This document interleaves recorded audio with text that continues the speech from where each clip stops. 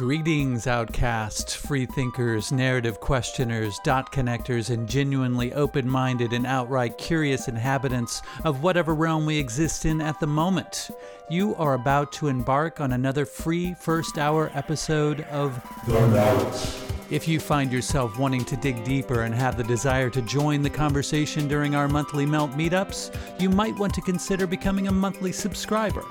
For as little as 3 lousy Babylon hokey-pokey tokens per month, you can have access to full-length, early, and exclusive episodes. Just visit patreon.com/themeltpodcast or click the link in the episode notes to set the process in motion. It's simple, painless, and very well might make you feel tingly inside. So without further ado, please enjoy the show!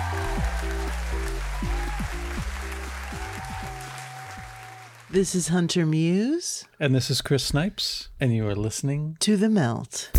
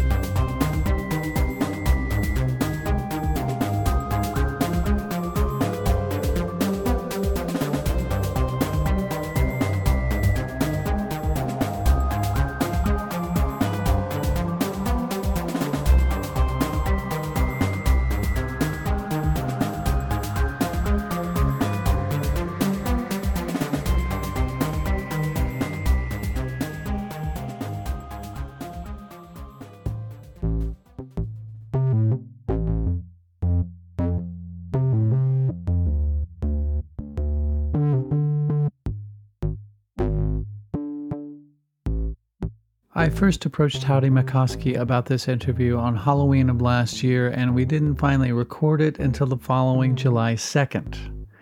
We had arranged to talk about his latest book, Exit the Cave, Ending the Reincarnation Trap, Book 1, and had set a date when Howdie began having second thoughts. I think that he was feeling like the subject matter might come off as quite bleak for some listeners, and he called the whole thing off. So, I tried to come up with compromises between the extremes of having a public conversation and not having one at all, and I suggested having the whole conversation behind a paywall, or doing it live and only have it be accessible to patrons. Eventually, he decided to have the conversation and agreed to having a portion of it be public, and the rest would be behind a paywall, so here we are. The following conversation is what transpired. I guess, I know you guys do. You guys have a little bit that goes free sometimes, a little bit that goes behind, And so I don't mind, say, if you want to put like a half an hour of this out or something, half of it out and whatever, something like that. The reason being is I had noticed because we had a bit of a challenge. I guess, Chris, you asked me for this interview like months ago. Sure. Near the end of the last, like January, February. Mm-hmm.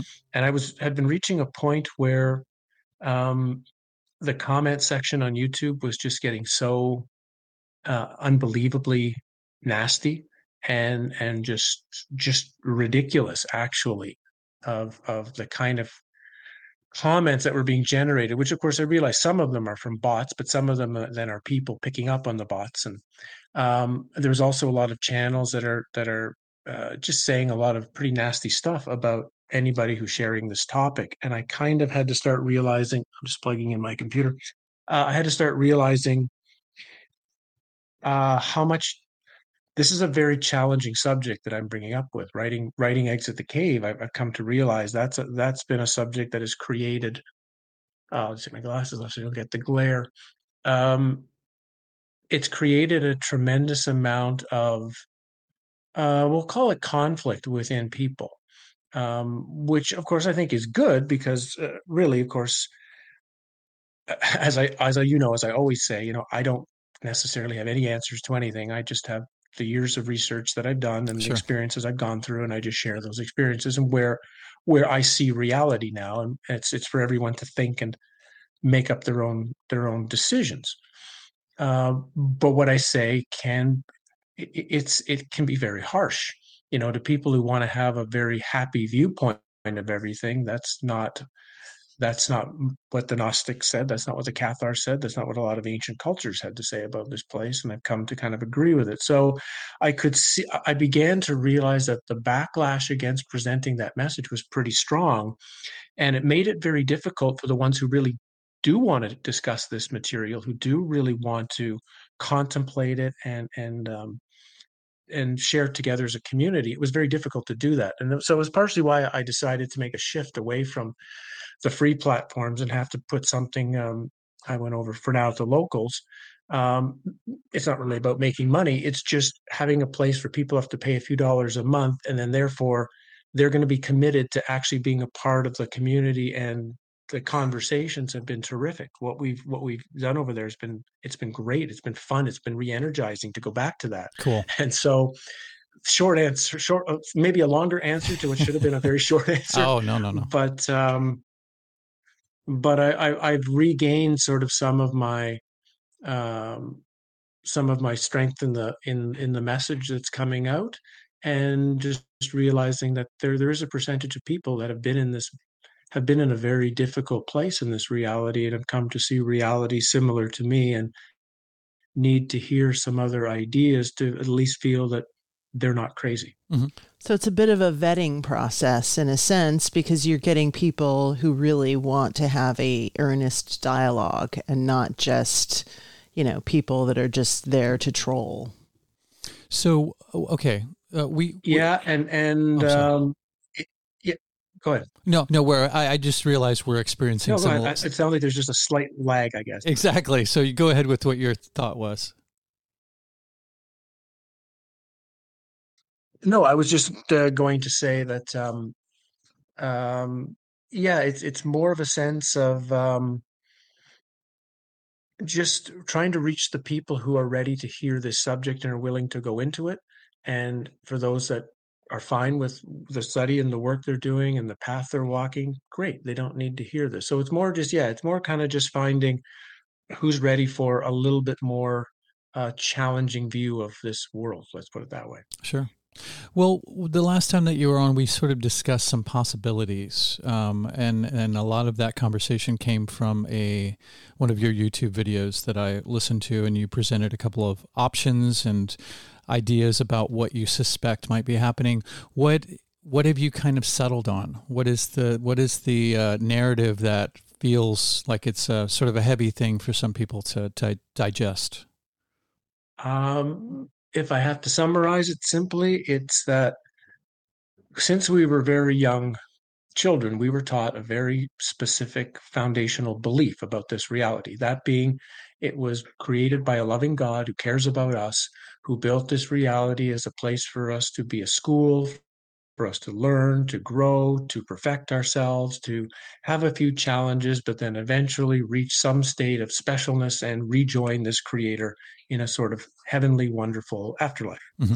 I've now come to see it more the way a Catholic or a Gnostic would see it, which is that this reality is actually made by an evil deity, which the Gnostics call the demiurge, the Cathars called Rex Mundi, as a place to entrap divine sparks, which would be us, into this reality from outside of it, to use as energy to keep the system going.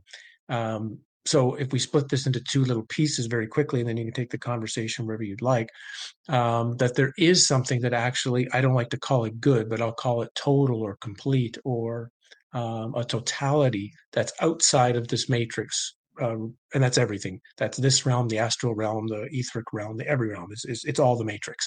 And there is something outside of that, which is what you might call where we are really from or where we really belong.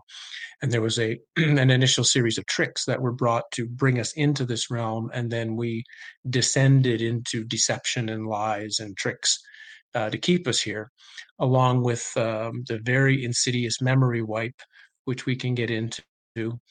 And That's one side of it. Then the other side of it, which is very ingenious, is this sick creator. What it did was, it's like it built this gigantic video game that needs a massive amount of energy to power it.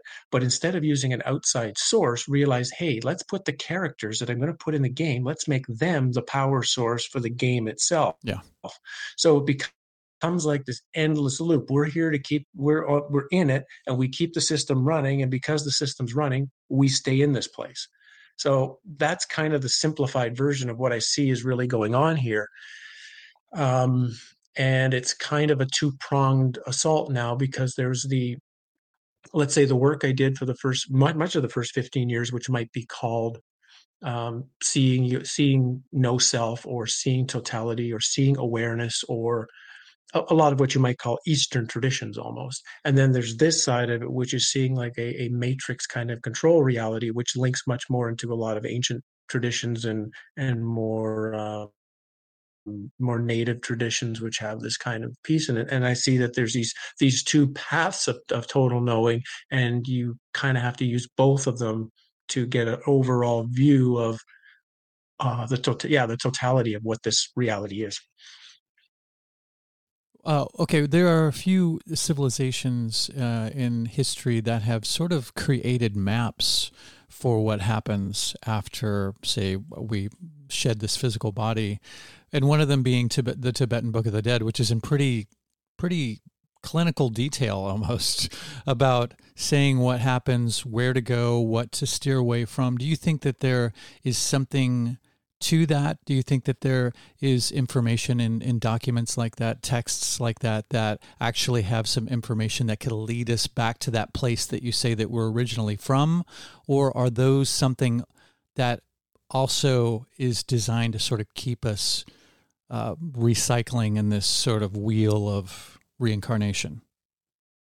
Yeah, good question. I'll start it with this one, because actually my book Exit the Cave came out of I had done a number of Plato's cave videos a year ago, in the midst of the stupidity that we're in. Mm-hmm. And people had really enjoyed the discussion of this allegory. And I thought, okay, well, that should be the next book. Okay, that's what I should write about.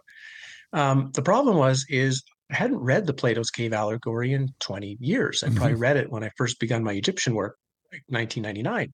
So I thought, well, I better just look at it again just to get some quotes. That's all I was going to read it for. I'm just getting quotes.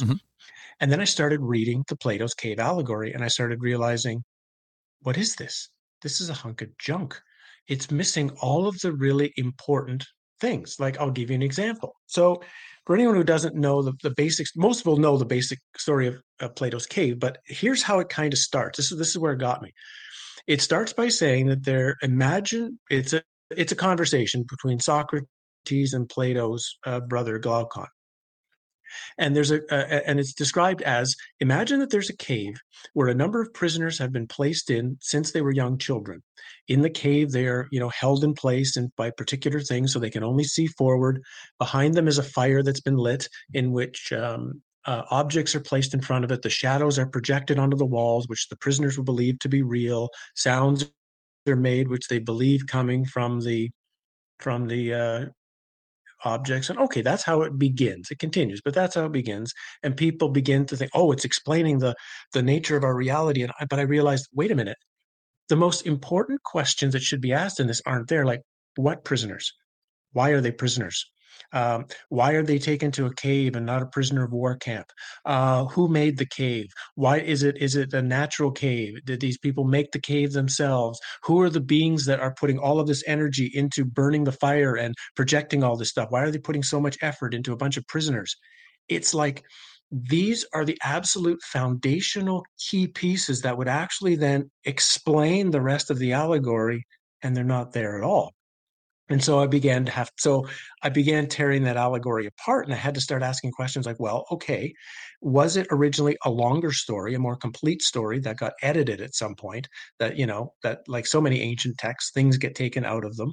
Or was this the original story as it was presented? Because then it's a deception story. So when I switched that back to the Tibetan Book of the Dead question that you just asked, so for example, I went and read the Tibetan Book of the Dead when I was putting this book together. Again, I hadn't read it in a long, long time. Yeah. And as I went through it, as I'd gone through the work of really trying to understand the after death reality as the near. We go into the near death experiences that are out there and how that's presented. But the Tibetan Book of the Dead, the first like 40 or 50 pages of it is just about things like you're going to come to a green light, but don't go to the green light, go to Yeah. the orange light. And then you're going to come to an orange light, but don't go to the orange light, go to the white light. And then when you go to the white light, don't. And it's like, really? Is that really what it's going to be like in the afterlife? Because if it is, that's a really stupid setup, first of all. And it's like it it's it's either like Plato's cave. It's either been edited and been played around with a lot from whatever was there originally, or in some way they are, I don't want to say they're necessarily tricking the reader, but there's stuff in there that's almost like it's maybe meant for the reader to say, they're just playing with me here. This is not. So it's like, what actually is valuable, and you actually have to then read the book with like a, with like a pair of scissors and cut out all the stuff that you think, no, I don't think this, I don't think this, here it is. Here's what's being presented that's actually valuable. So it was kind of similar for Plato's Cave. So tough question. Now, when you go back, now when I go to any ancient text, which I at one time held them all unbelievable, oh, it's ancient, it's important, look at the person who wrote this. And now I'm like, well, I don't know who wrote this. I wasn't there. I didn't see it. I don't have video of anybody writing this. I don't know how many times it's been edited or not. Yeah. All I know is I have some information that's old, that could be useful, that could not be useful. The best information we can ever get is our own personal experience, our own personal conversations, the people we meet in our own life who share information with us. And I've come to see that the greatest source of value we have is right here with our own power. And anything that's in any of these older texts are just there as maybe little pieces of things to get us thinking and questioning. But if we hold them to great importance, we lose the most important place we should be trusting, and that's ourselves. Mm-hmm. Yeah, I can understand that. But maybe another option to that too might be that the territory that this, say, Tibetan Book of the Dead is supposed to be mapping is so convoluted, is because that's the way the demiurge or the archons or whatever title you want to superimpose on that is how they set it up. So the ridiculousness is that you have this sort of existential putt-putt golf course that you have to navigate yourself through and go, come on, really? A fucking windmill here? Now, come on, make a right here and then do what? Yeah. So maybe it's the territory that's ridiculous and not the map. I don't know. Just another idea. Yeah, I can certainly understand. Like I say, I don't have all the answers to the stuff. This is just me digging into questions that a lot of people often don't ask. Yeah, I've listened now to, I bet you, 1,000 near-death experiences, involving, of course, my own as well on top of that. And one thing that seems to come clear, because I now there's two types of near-death experiences. There's the one normally that people get, like 80 to 90% of experience, which are very similar, white light, feelings of love, dead grandma, Jesus, life review. So that's like 90%. Then there's these like 10% that don't get talked about very often. They kind of tend to be pushed to the side, and they're very, very different than those. And I almost kind of feel the 90, the standard one is more like when you go to the dentist and you just sit in the waiting room, and then the dentist comes out and says, actually, I don't need to see you today. You can come back like in a week. Oh, that was it. That was my trip to the dentist. Okay. But a few people actually go through the door and go sit in the dentist chair and find out what the experience is more like. The other thing I found out that relates to your question is that it seems like a lot of what the experience somebody recalls in their near-death experience is what's the word I'm looking for, is not programmed. It's laid out based on that particular person. So it's built, the experience is built for that person. And if you can think that these beings, whatever they are, they have access to everything that's happened, and not just in our life, before life, our thoughts, they have access to everything. So they can literally, and if they're in a giant deception phase, which I think is what's going on, the deception being getting us to agree to come back to reincarnate back into the shithole reality one more time, is they then know everything about us, and they can lay out the exact scenario for us that they think will be the best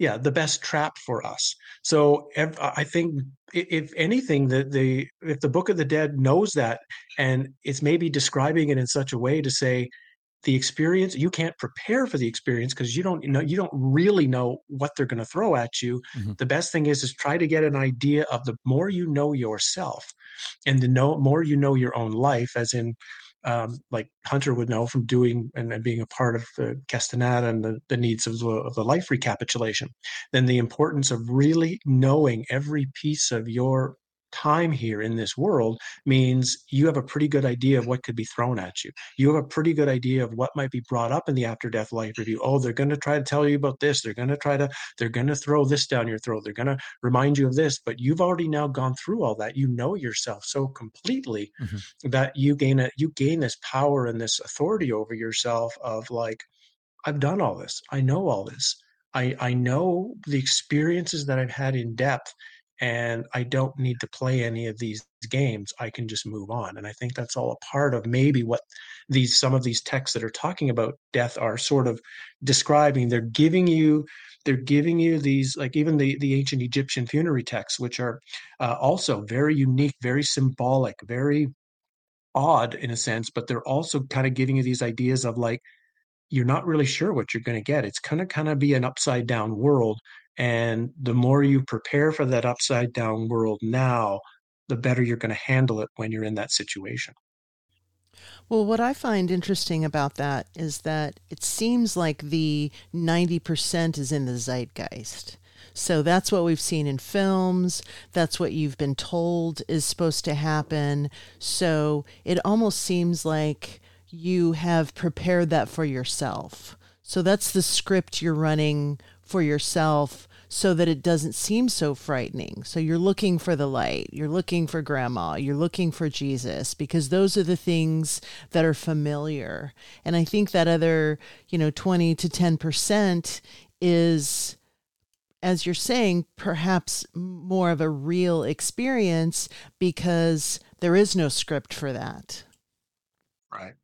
Yeah, that's a really good point. And I'm, of course, we want to say that I believe that the people who've had these 90% experiences, I fully believe they've had them. Like, I don't think they've made them up. I don't think, I fully think that they've had an actual experience. But I more almost think of it like as yeah, like you say, it's propaganda, because what happens, they bring it back to this reality to tell about, here's my near death experience. And they're being very honest. You can see it when they're sharing their stories. They're very honest. They're very genuine about the story. Usually their life changes, which is another big one. After they've had one of these near death experiences, they come back and they become much better people generally. They become more loving, they become kinder, they often become they become healers. They're helping people, they're helping the homeless, they become less of an asshole. And so when you look at the whole thing from stepping just generally, you think, this has been great. Like, why wouldn't I want the same thing? Look how great it's been for Jim and Sally, and it's been fantastic. But if you've got a giant recycling campaign and a big part of that takes place in this after death moment, then it would make sense that you would want to send back some propaganda of, oh, yeah, this is the thing we want you to do is exactly what we're going to program you to do. And we're going to manipulate people's lives to make it seem like that's the choice to make. And that's another thing that as I've really looked into this phenomena and into my own life now in more detail than I ever thought, it's amazing how these beings manipulate our lives constantly. They are manipulating who we meet, who we talk to, what happens to us, what doesn't happen to us.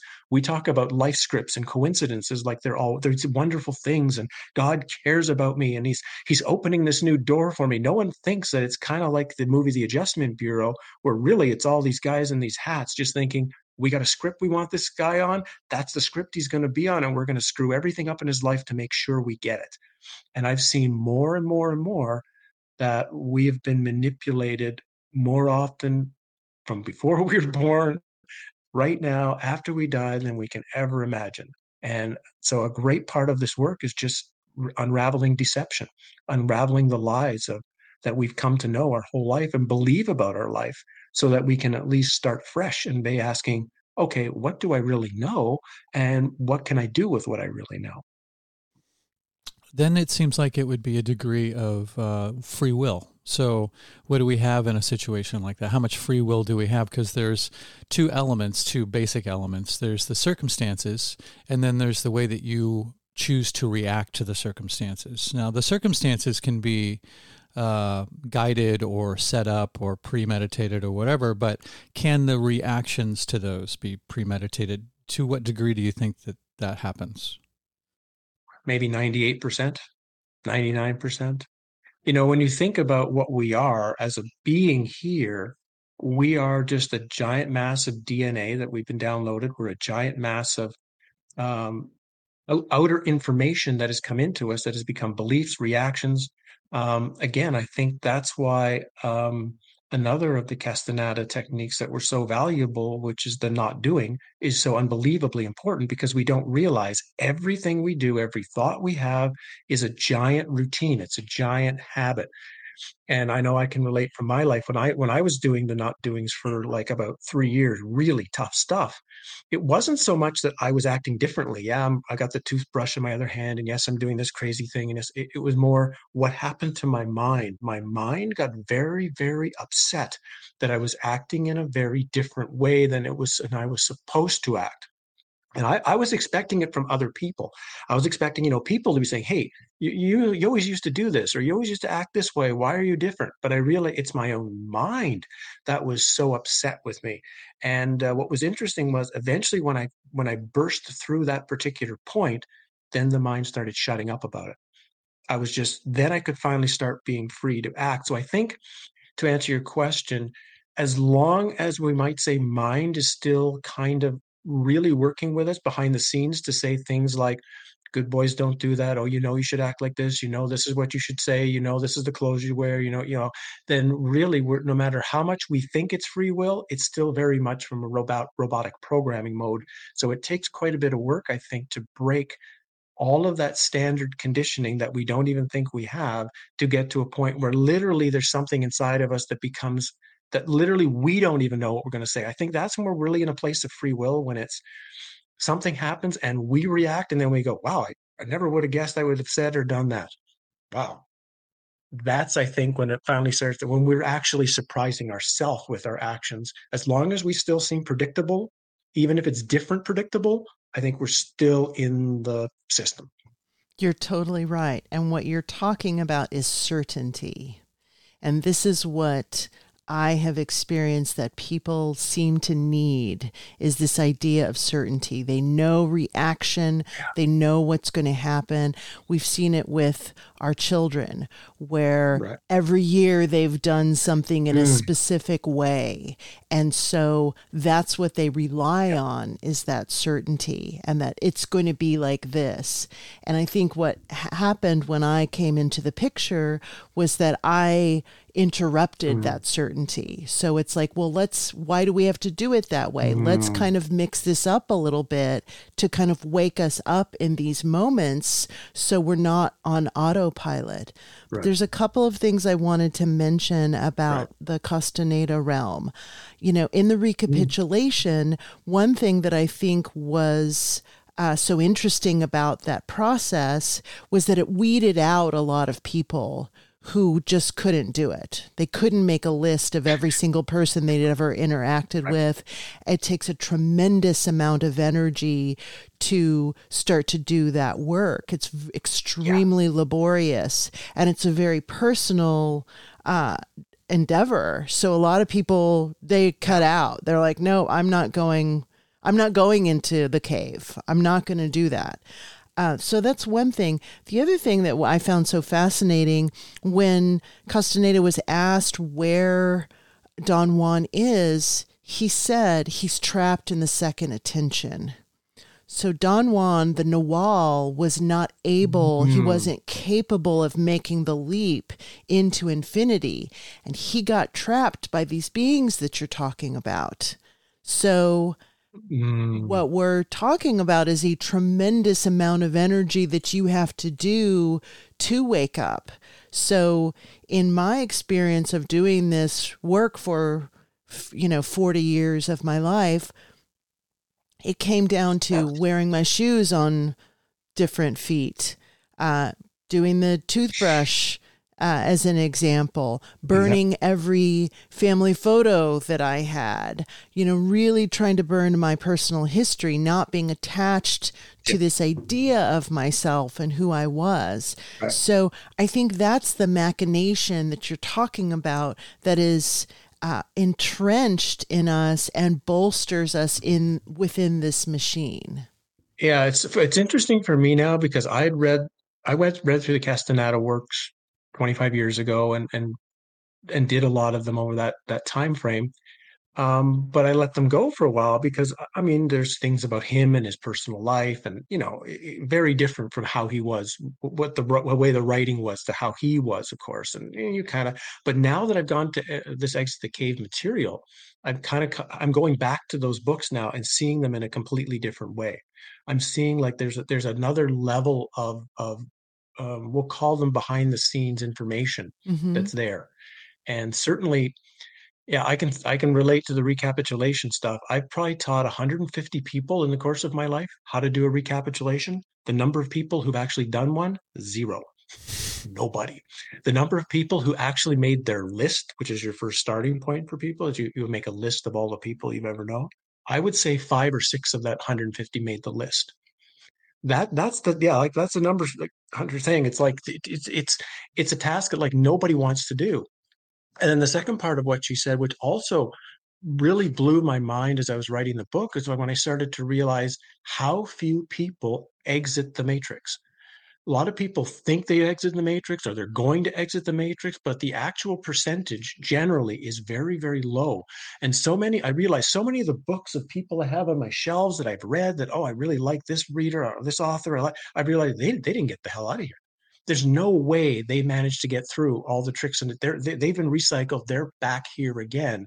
And it's like, so what did they really accomplish? This was like a really big point for me was like, but what did they really accomplish? Because really the only goal I think we have as totality beings is to return home. Like that's it, is to go back home. And everything else is just preparation or not doing that. And so it was also quite a shock when I had to realize there's a lot of really good people out there that wouldn't have made it. And it was a secondary, like you say, energetic jolt to myself of like, okay, if you're serious about this, that you don't want to come back into this realm ever again, then there's more work you have to do. And so make sure you figure out what it is and just do it. Well, going back to the Buddhists, I think that at least Tibetan Buddhism, I think that they had a grasp of that dynamic, at least because they considered, well, the unenlightened kept going around on the wheel of samsara over and over and over again, which could be seen as the cycle of being reincarnated until I mean, enlightenment technically is the term where you see reality for what it is. So then once you realize that there is a cycle of samsara and that if you just keep chasing after these desires and leaping from one, immediate satisfactory experience to another, you're just going to lead back to the same place. You're going to keep doing the same thing over and over and over again. But if you figure out what's going on, then you have a chance to get out of that cycle and to go somewhere else. And I don't remember what Tibetan Buddhism calls it, but there are different places that, there's like a realm outside of that cycle. So you think that's possible, obviously. Do you think it's this process of looking into what this system is the first step of doing that, or that's 3/4 of the way to getting out of it? Or how do you see permanently ejecting yourself out of this situation? Yeah. I think it's twofold. I think it's first, there's one part of it, which is seeing the dream for the dream, seeing the matrix for the matrix, seeing the non-reality for non-reality, and seeing the physical thing here as much as non-reality. Mhm. And then there's a part of that process which is, okay, but I'm still playing a character who's in this particular reality, and finding that there are things you can do to make it a little better for yourself. I think a big step of that comes when you find it, because generally when people see that reality is not real or that it's insane. And their first natural tendency is, I want to fix it. I need to fix reality. I need to change everything. And in a sense, they wind up wasting all of their energy, um, because, as I like to say, people, you're trying to change. I agree with you. Reality, this place is insane. It's insane to the max, and it's just the last 3 years more people have been able to see that it's insane, but it's always been insane, just to different degrees. But people haven't been asked the deeper question. Maybe it was built to be insane. Maybe that was the building blocks of what this is. So if you're spending all of your energy trying to like fix the machine, that's not going to go very, very well. But we do find that if we put that energy instead to ourselves and to a small group of people that we are with, we can have tremendous results in making changes and altering the experience that we have and how we're going about things. So that's one part of the process, I think, is seeing what this reality is and then giving yourself more time and space, because like Hunter just said, it's going to require a tremendous amount of energy and knowledge if you're really going to get out of here. And if you're wasting it all just surviving day to day with the way reality is, then you don't have the space to prepare yourself for the next realm. So we do need to operate in a particular way here. And then the other half of that is seeing, okay, there's like a closed, there's a doorway that's almost always closed that we're never told about, and there are like 100 tricks and deceptions between here and that door that are going to try to make sure they find one way or another to turn us around. There's an episode of Star Trek in the one of the later years in which it's called, I can't think of the title now. It's where Commander Janeway is dying on some planet, and she's having these flashback experience or flashing experiences where she believes she's with her father, who's trying to get her to go to the white light, saying, "You're dying. It's time to go to the white light." And she starts to realize that actually it's not her father; it's an alien being pretending to be her father, trying to get her into the white light. And she realizes in all of the tricks and the things he's saying to her, she finally gets, oh, I understand now. You have to get me to agree to go to the white light. You Mm-hmm. can't force me to go. And it was one of the most important pieces of that whole episode. It's that um, we have to all the time. We make an agreement one way or another. We actually sign contracts. We actually go into all sorts of bizarre agreements with these beings to come back here. And so a huge part of the process is actually learning this other after death realm so that we can disengage in all the contracts, all the agreements, and learn how to be in our total power and authority, because we're greater than the demiurge. We come from outside of the system. We're even greater than the demiurge, but we've been come to believe we're not. Exactly. And so that's why we become very easy to trick. And so to me, I think that that's a huge part of the puzzle. And you don't have to wait. I don't think you have to wait till after you're dead. It can happen like right now. You could leave the matrix like immediately today. Of course, your body's experience in this place will be over, but you could leave. It's rare. I think some cultures like the Maya and some others, I think they did that en masse. I also think it's the reason this is so important to me now is because I really believe that the simulation we have been in for at least 200 or 300 years is ending. This simulation is coming to the end of its cycle, and a new simulation is getting built. And we are in the midst of the two simulations, which means the opportunity to exit the matrix now is greater than it's been in a long, long time, because we're not really in the simulation now, and we're not really in the next one.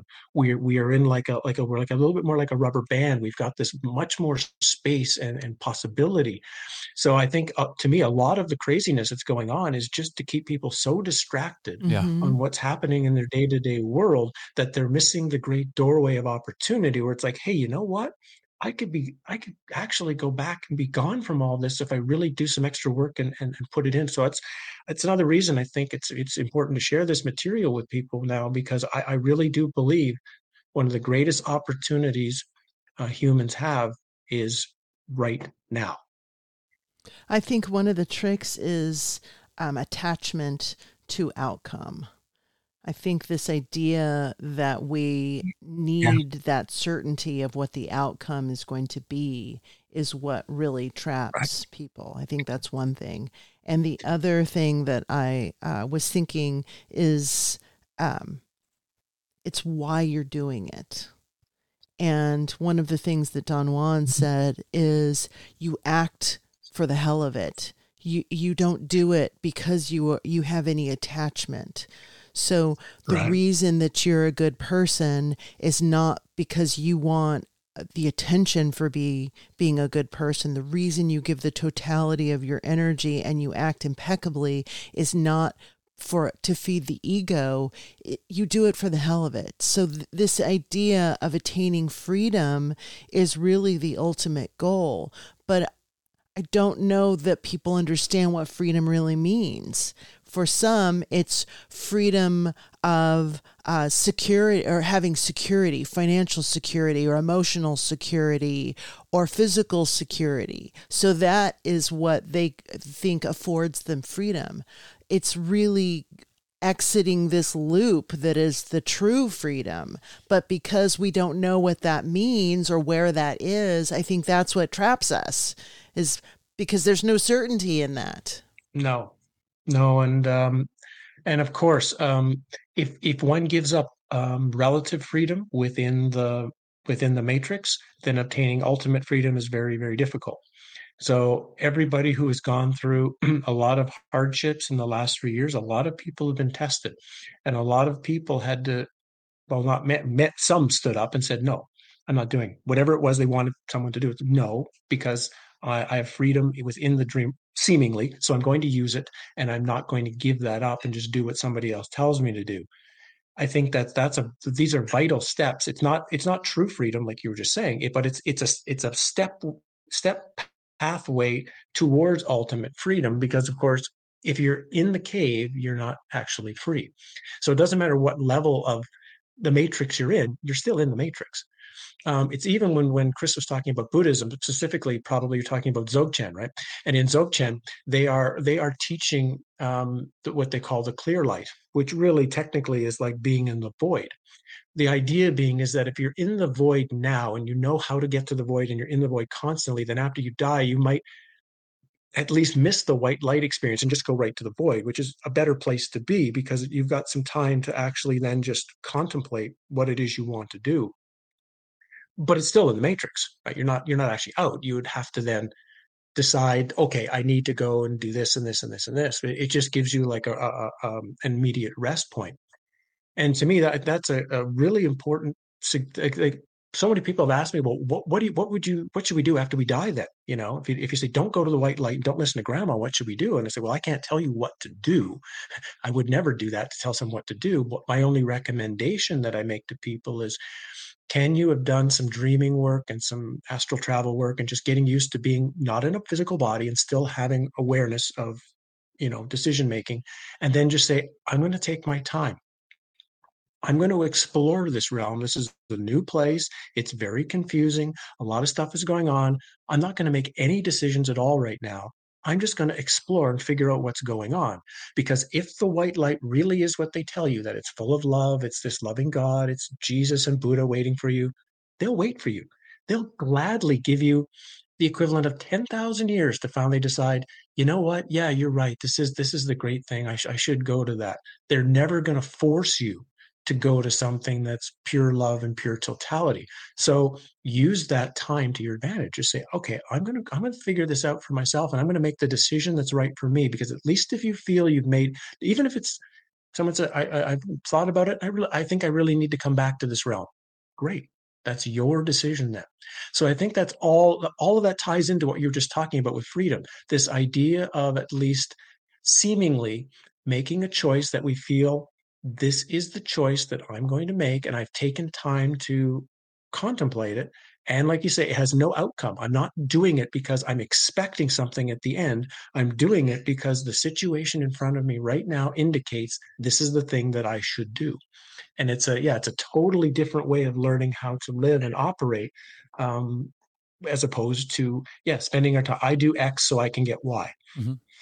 I think that's a good point. Getting used to the feeling, for lack of a better term, of being disembodied. I think that's part of the trick of this realm, is that being sort of tethered to coarse matter is like a huge hoodwink. It's easy to get the impression that that's all that there is, and that, well, shit, if I can't smell it, touch it, see it, or hear it, then it, for all intents and purposes, it doesn't exist. So it's interesting because sometimes I feel like this is called a simulation, as if it's really an imitation of some other physical realm that is the original place. But I tend to think that outside of the Matrix is not a physical realm. I think that it's a different, whatever term you want to use, frequency, level of coarseness, dimension, whatever.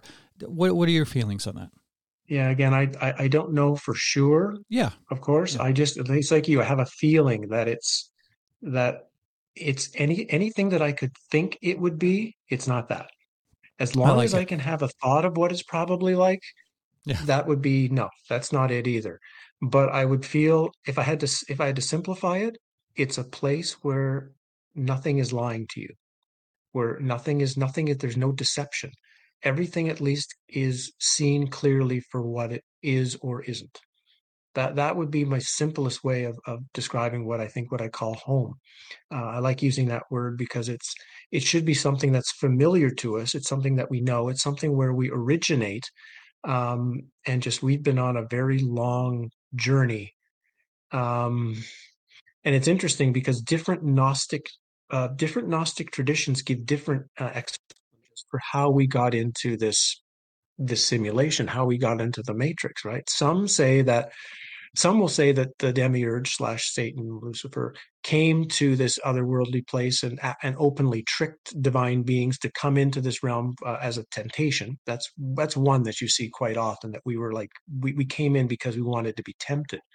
That one doesn't seem as correct to me as this other one, which is, of course, there's a few. I'm just giving the two main ones. Is that originally the demiurge's creation was not as evil as it became. It would be called, let's say, untrue. It was certainly not a true creation because of the whole story with Sophia and the demiurge's creation, but it was still somewhat normal. But because it was being built in a place of the totality that was sick, the demiurge himself got sick in the creation of the world. So almost like the computer itself caught a virus. There was a virus in the computer, and then the computer programmer caught the same virus. And that, in a sense, we were asked to come in here, to bring life to this reality, or to help heal the virus, to help heal. And we came in willingly to make this help. And it seems like, according to some of these ancient texts, that we could leave and enter quite easily, that we could come in when we want, leave when we want, do some work. But at a certain point of time, the demiurge made a final trick and shut the door on us and said, no, none of you are going back now. I need all of you. The virus took him over, it over it. That's what I call it. It took it over completely.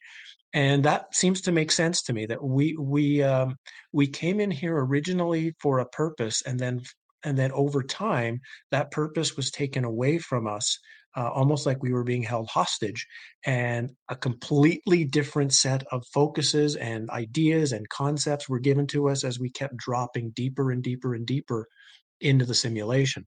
To me, dimension in this term means deeper into the quicksand. So you hear a lot in the New Age community, oh, we're about ready to go to 5D, and there's going to be an ascension, and we're going to go into this wonderful realm of total frequency. And to me, what that really means is we're just going deeper we're in 3D now. I guess we're bypassing 4D. Well, we don't want to stop there, and we'll go right to 5D, 5 depth in the simulation. And to me, I would want to be going backwards. I'd want to be going to 1D, which would be oneness. So I see this is going to be part of the trick. As I say, the new simulation is being rolled out, and different beings and different souls are going to be tricked with different ways to get them into that new simulation. Some will be tricked by being, this thing has gotten so crazy and horrible, here's a safe place for you. Others, it's like, well, look how far you've advanced, you're such a special being, so you now are able to enter this wonderful new reality. And great, they'll go into it, and it probably will be wonderful for a while, and then the switch will be put on, and I don't doubt it'll be even worse than where we are now.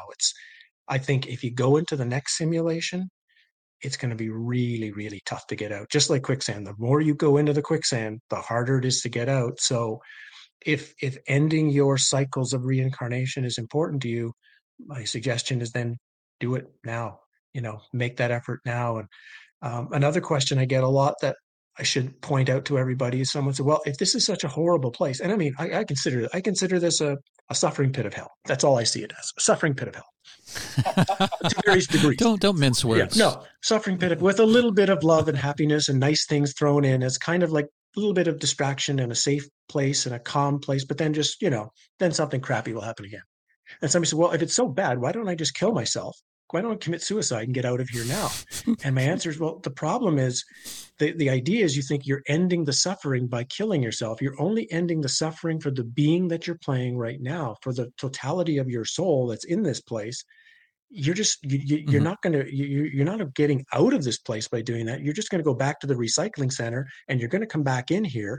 You're going to get another memory wipe, and we really should talk about the memory wipe going forward. That's a really important part of this whole process. Sure. But you're going to get the memory wipe. You're going to come back ignorant again into a new realm, into maybe a worse situation, and you're going to remember nothing that you've done.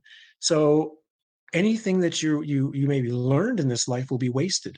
So I know things are probably difficult. Things are difficult and they're tough and they're challenging and they're traumatic, but you still got the opportunity to learn, to grow, to gain energy, to do exercises on yourself, to test the afterlife realms. My suggestion is, even though it might be tough, use the time you have to prepare as best as possible to, when you reach that other point, to say, I did the best I could in this life. Maybe I didn't make it, but I did a really good job. Don't try to, I would never say jump out early, because all you're doing is ending this point of suffering. It doesn't mean you're stopping any further suffering by making that decision. I do have a memory wipe question. Do you think it's possible to truly wipe cellular memory? Well, good question. So what we're talking about with the memory wipe is that when we start to realize that we're probably been reincarnated many, many times, whether it's over and over in different lives and different time frames, or even in this very life, having time loops, like living, I feel I've had a million lives as Howdie, actually. But each time what seems to happen is there is a complete wipe of memory. Now, this gets to me because the standard story that the spiritual community likes to present about this realm is that this is a place of learning, that we've been put here as a place for our soul to grow and learn and experience. But if you don't come here with the memory of your past lives, then that destroys the story right away. If every morning I get up and have to touch the hot stove and realize that it's hot by burning my hand, well, that's insanity. A big part of learning is memory to, oh yeah, I touched the hot stove yesterday. I'm not going to do that today. So it's the more if we have access to all of the things of these other lives, because we should have gone through all sorts of experiences by now, we should have learned a ton. There would be lots of things we would then do differently. We should be close to being perfecting ourselves, but because we don't remember it, that we're more like a Westworld robot. That, which go out in the field, they eventually get killed, they get taken back to mission control, they get cleaned up, they were given a memory wipe and sent back in the field to be raped and killed again. That's us. And the story of Westworld season 1 is the story of Maeve and Dolores, the two of them who start to remember all of the things that happened to them in their previous lives and start to realize this Westworld place is hell, so I'm getting the hell out of here. That's it. I'm leaving. I'm getting out of this place. So is there cellular memory? What's interesting is I had a talk with a gentleman named Norio Kushi a couple of days ago. Very interesting gentleman. And in his belief is that we actually still have most of our memory of the previous life into like the age of 1 or 2. And so the memory wipe really doesn't fully occur until early on as a child. So that would explain why some children don't get fully wiped for a while, because that's when I started to come to believe the reincarnation, is how many 4 and 5-year-olds have unbelievably perfect recall of a life that there's no way they should know, that they can actually cross-reference. And, you can talk to relatives and he or she knows things about them that's impossible for them to know unless they were that person, So it's obvious that in most cases it gets turned off very quickly, but in a few cases, I guess the tap gets turned off very slowly. Obviously, all of that stuff is data stored somewhere. We call it the Akashic Records, but really it's just a giant data mining operation, right? Is really what it is. So it's all technically there. It's potentially accessible. It's just we as consciousness have been trained how have had that tap turned off. I think it is possible to return the tap back on, and I would say that would be an important part of the journey. If somebody can learn it, but it's not necessarily important, because again, the idea is, oh, if I know my past lives, then I'll fix myself, I'll perfect myself, I'll become better. And one of the weird things is the realization you don't need to perfect yourself. As a totality, as a divine spark, you're already perfect. Perfection didn't need to come in here and be imperfect to see its own perfection. It's like all we have to do is remember. That's a really important word that comes out of the ancient text. It's remembering. And to me, it's like we just have to remember our true perfection at our core. Remember the home that we come from. Remember that this was in a sense a trick that got us in here, so he's just keeping us here. And that remembering is the most important part. So to me, whether we access our other lives or not now becomes less important than the remembering process of who and what we are. But maybe that's what our instinct is. And what Good we point. are being drawn away from is what our instinct is, which is to protect the body, to protect our children, to protect each other. And maybe on some level, that's where, like, the idea of, pedophilia is now being normalized, or attempting to be normalized, because it's against our nature. It's against our instinct to behave in that way. So maybe this demiurge trying to draw us away from what is our instinct, or a cellular memory that says our duty is to protect humanity, not to destroy it. So I would posit that cellular memory, everything that we have ever experienced as a human race, is all stored in there, and we have the capacity and the capability of connecting with that. It's this demiurge that's saying, no, you're disconnected. You need to be in the matrix. You need to be separate from it. Yeah, theoretically, I wouldn't necessarily doubt any of that. Obviously, I think all of us at our core, if you really get still enough, you know what's right and wrong.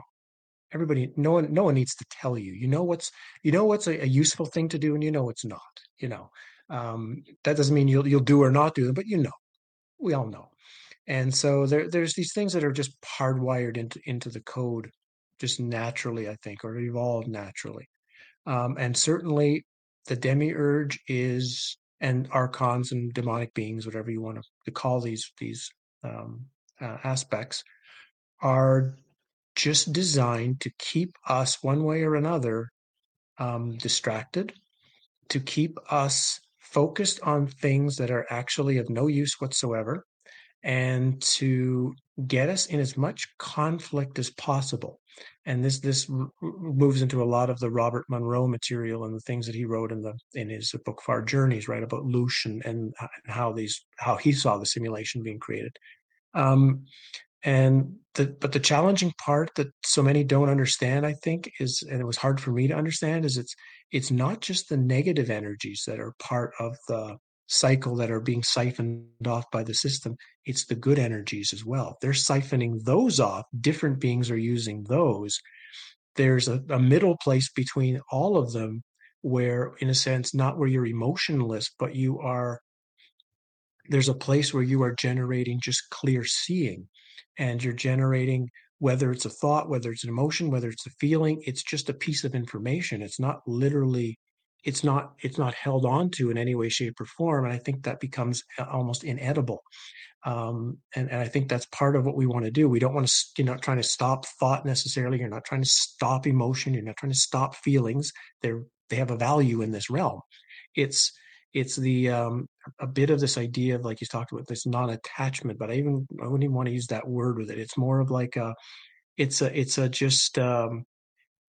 piece of information. It's accepted as a piece of information, and it's detached from instantaneously.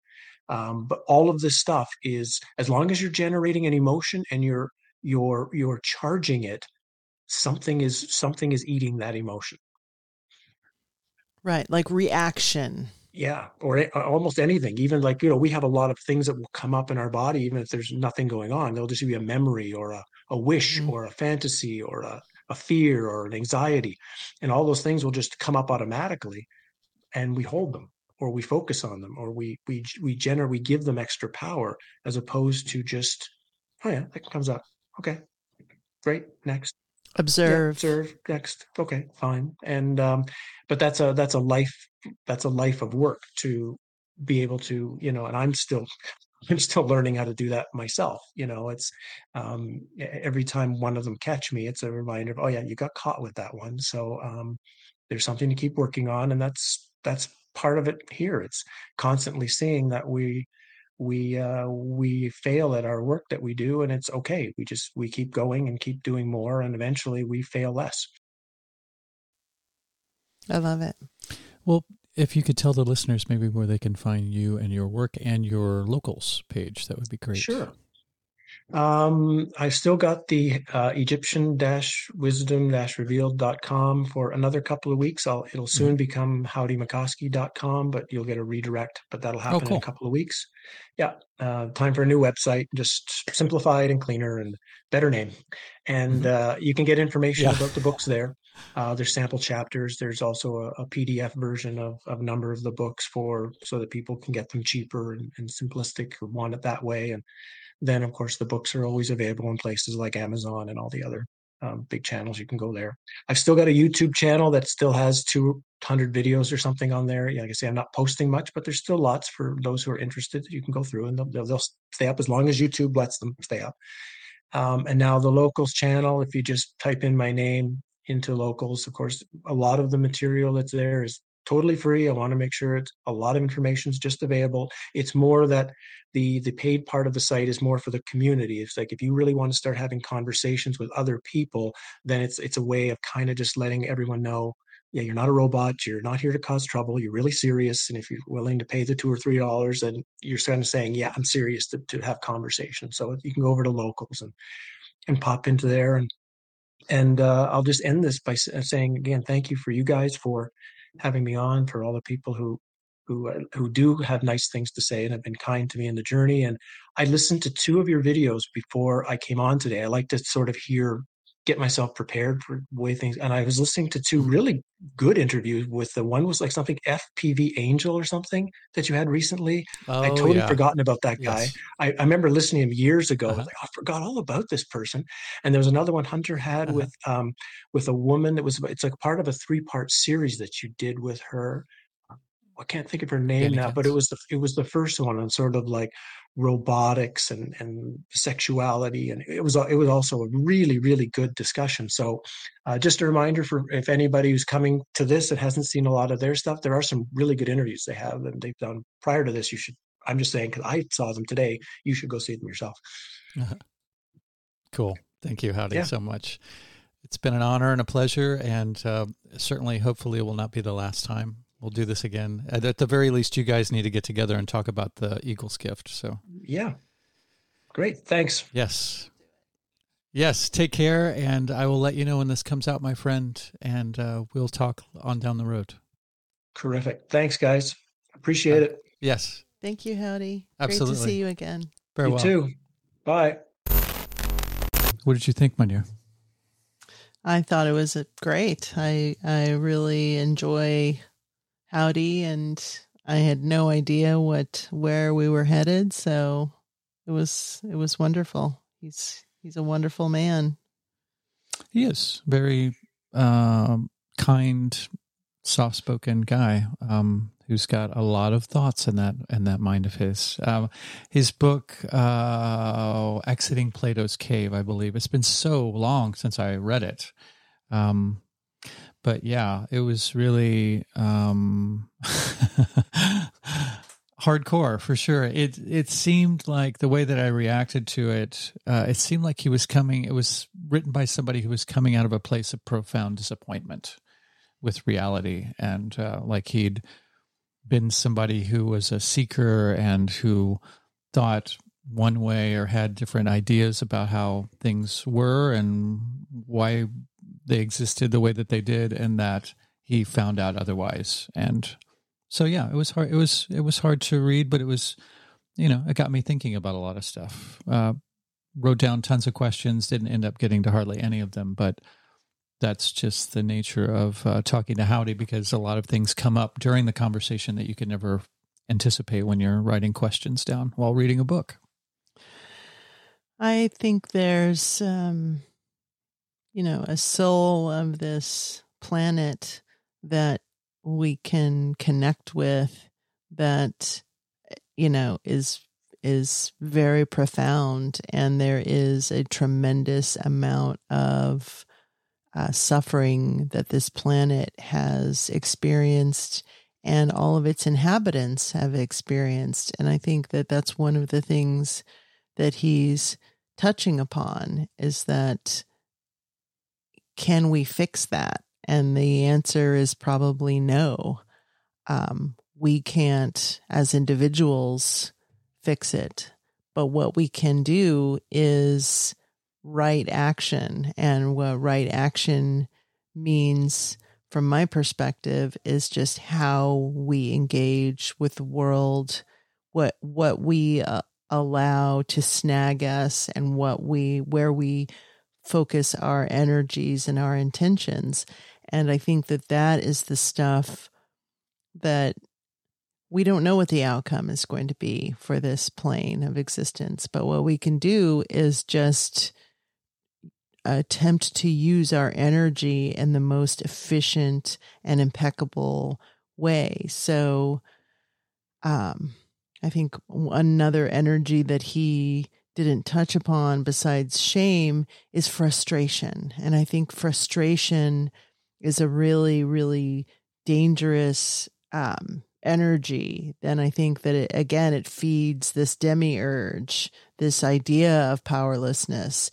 So I think just not being really connected with the outcome is the thing that is the most important. Is that, no, I can't fix the planet, but what I can fix is where I focus my intentions every day and where I put my energy every day. And I think that that's the thing that we can control.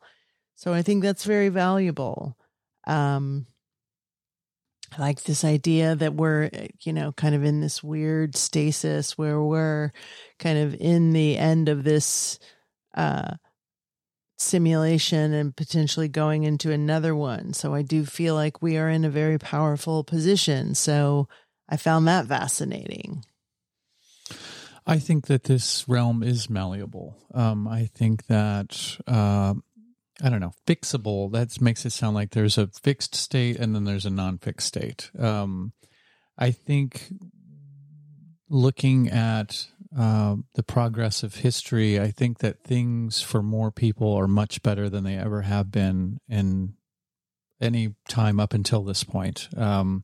Which version of recorded history you want to refer to, I don't know. But I think the major equation, or a major factor out of the equation that we didn't really go too much into, was the power of us, how powerful we are as sort of collaborating co-creators as far as how we steer things. Because the majority of humanity chooses to be subject to its suffering, I think only attests to the lack of self-reflection and self-awareness.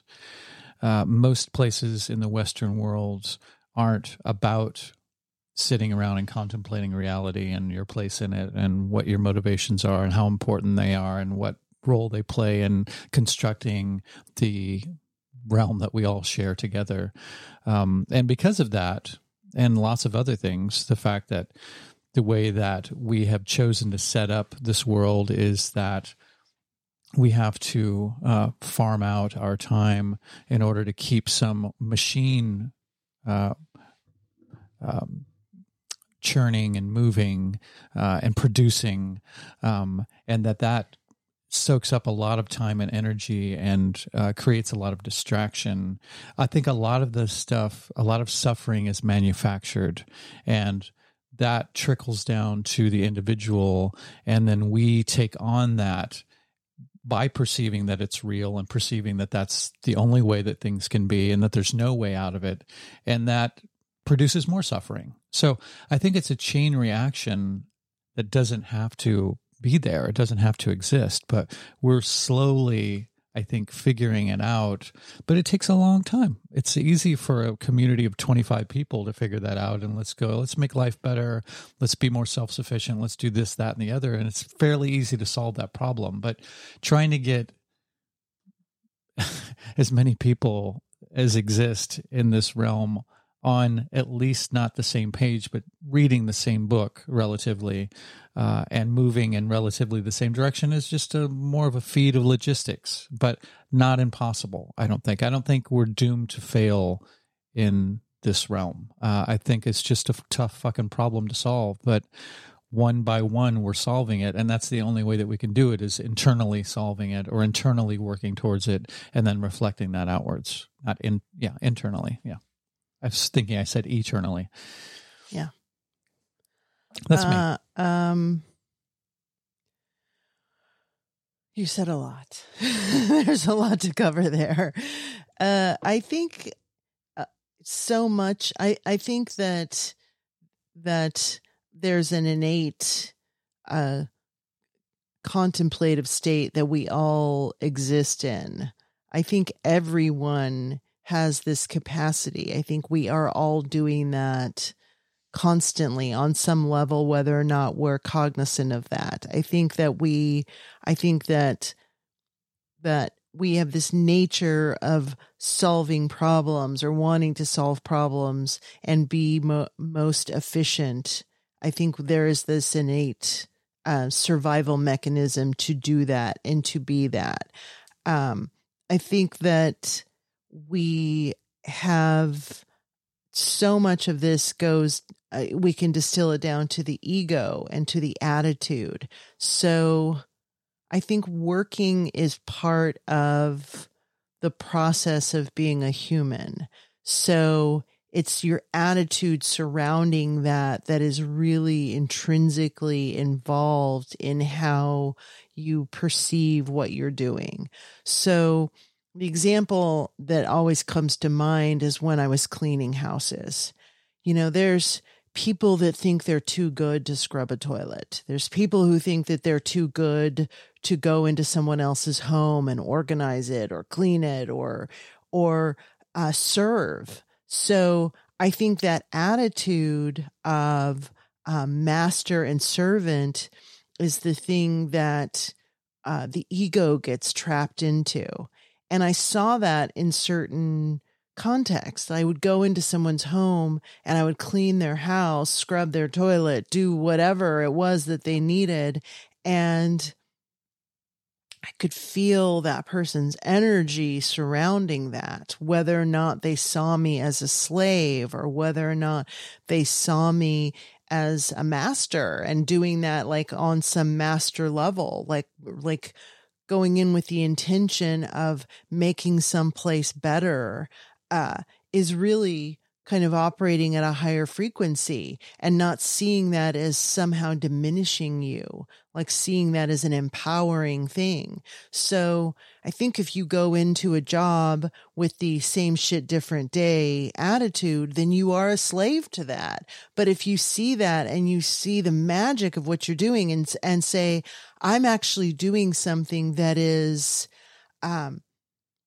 elevating this space or elevating the energy of this place, then there's something really just, it's beyond our perception. And the importance of that is beyond what you are perceiving. I mean, I've seen people become emotional by walking into a space that I have cleaned or that I've put my energy into. And it's not because I'm such a magical being. It's because I put 100% of my energy into that act. And I did that act with impeccability. And so I think that that's what really informs how you conduct your life is what are you attaching to this act? how are you perceiving what you're doing? Are you a slave to that job, or are you doing it for the hell of it because this is where you want to put your energy right now? So I think that has a lot to do with it. But does that end suffering on the planet as a whole? No. What you've done is you have maybe staved off suffering for this person in the moment. And that is powerful to me. For sure. And I think he was talking about these books about mindfulness and being present in the now and stuff like that as sort of being tricks. I don't see it that way at all. I think that's the key. I think being in the present, because really that's all that there is. It's so easy to not exist in the present. It's so easy to go, well, I'm kind of fucked up now, but I'm working towards my better self. It's like, well, just be your better self now. Don't worry about this better self that you're going to be in your future, or the shitty self that you are in your past, and getting focused on that and then getting down on yourself. And then, yeah, anyway, those are just, circles of mania. But I think the key is being present, and the key is realizing the interconnectedness of everybody, but that changing the world is a slippery slope. I think, as we've said a million times, and I've said it a million times, changing the world starts with changing your inner world, changing your perception of the world. So I think once we stop realizing that, once we give up and think that things are just fucked and there's nothing we can do about it, then it certainly can't happen. Even if it's futile, I want to try. And I refuse to believe that it's a foregone conclusion. So that's just where I'm coming from. Perhaps, I could resonate with what he said about, people have comfy lives, so it makes sense that they would see reality that way. I could say that about myself. I didn't really have a traumatic childhood that I know of.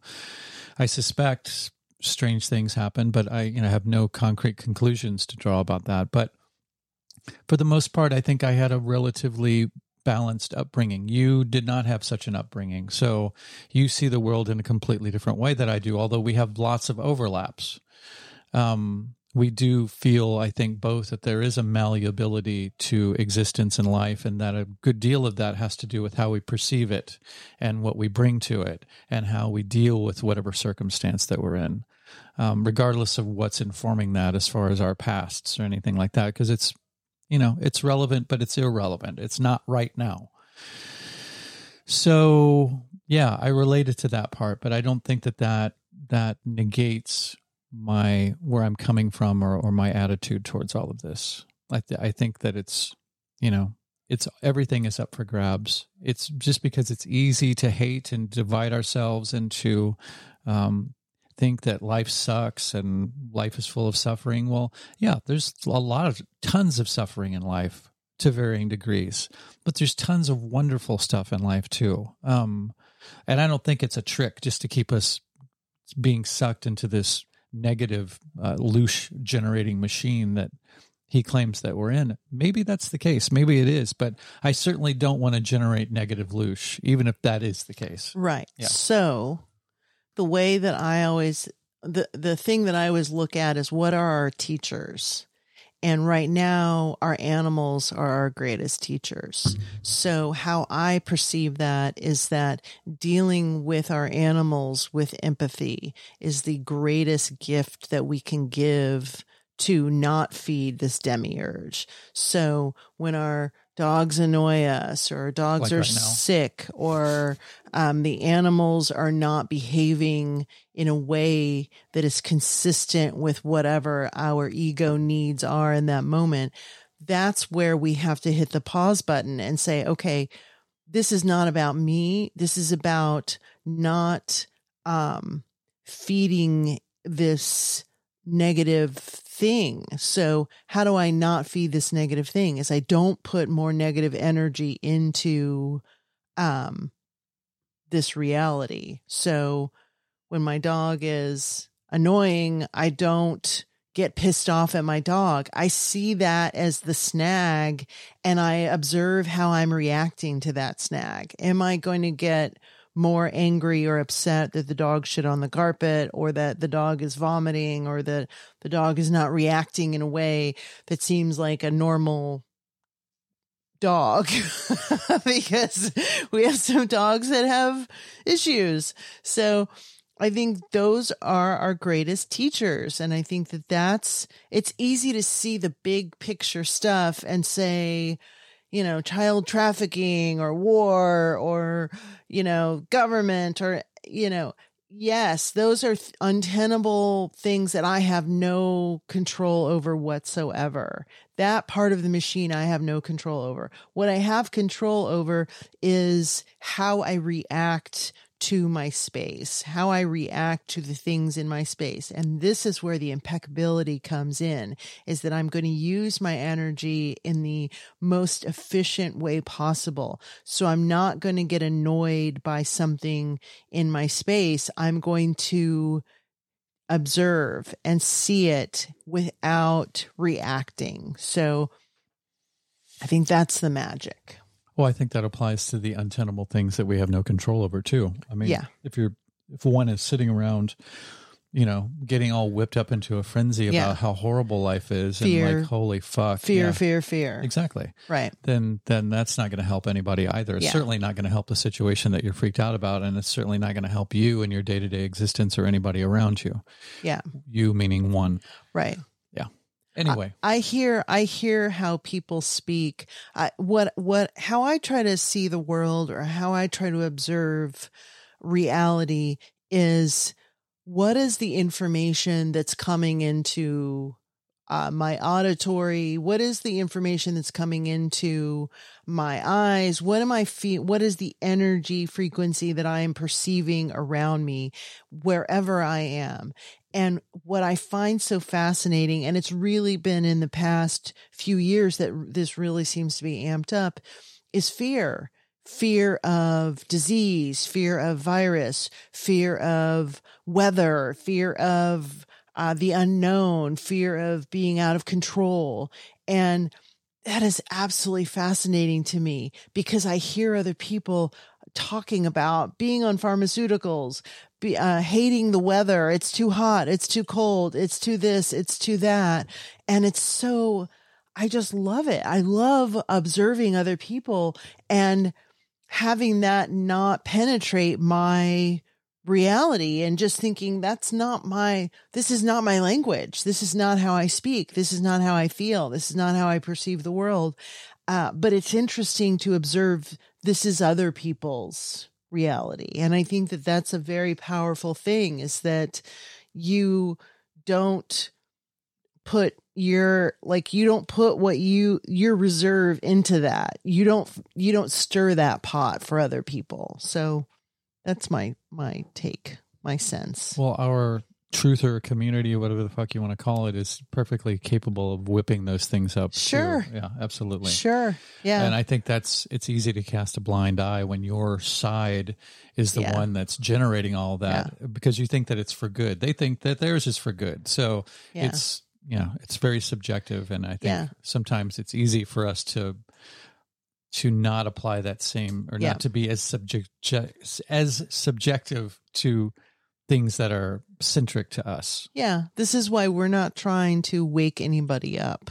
This is not what my path on this earth is about.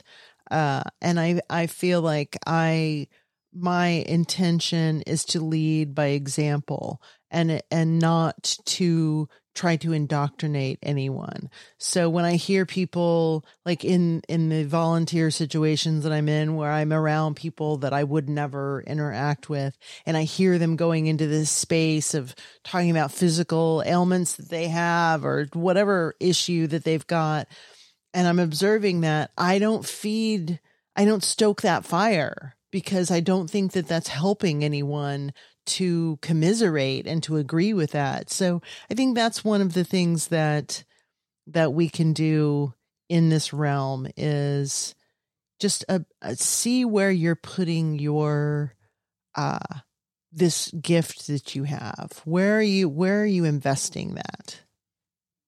I'm over here. I'm looking at our audience. Yeah, our virtual audience. And you.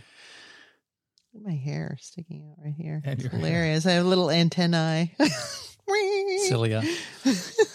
Exactly. Okay. Probably a good place to wrap it up. We love we've you. Kept these good people long enough. Humans, we love you. Absolutely. We are you. We're a part of you. You're a part of us. We're all in this crazy realm together. Soup. Yes. Let's add good spices to the soup. Let's do it. All right. If you would like to get a hold of us, guest ideas, anything, recipes, whatever. I need to come up with a new list of things to Good add to the end of vibes. that. Good vibes. Yes. Praise, criticism, whatever. Yeah. The Melt podcast at protonmail.com or Hunter-Muse at protonmail.com. Yes, we have lots of different communities that we have a Discord channel, Telegram channel, Instagram, Facebook, all that data harvesting shit that I try not to contribute any of my real good stuff to, more just to kind of get the word out about our episodes and stuff like that, and how I contact people to be on the show. So, and buy things on Facebook Marketplace. And engage with people. Yes, exactly. Find garage sales. Find garage sales. Yes. So yeah. Thank you all for listening. Hopefully you got something from this. Howdie's a great guy, and he will be back for sure. We love Howdie. Yes. And, take care of yourselves. There's great stuff coming your way. And until then, fare thee well. We love you. Yeah.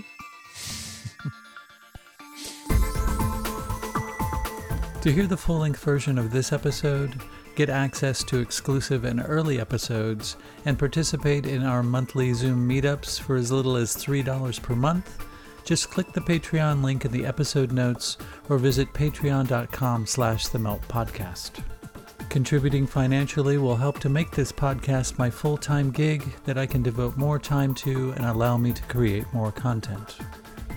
Other ways of contributing would be giving us a favorable review or rating wherever you get your podcasts, subscribing to us on YouTube, spreading the word wherever you and your tribe congregate, or just by sending us your positive thoughts and intentions. In a quantumly intertwined and holographic multiverse, these also go a long way. Thank you.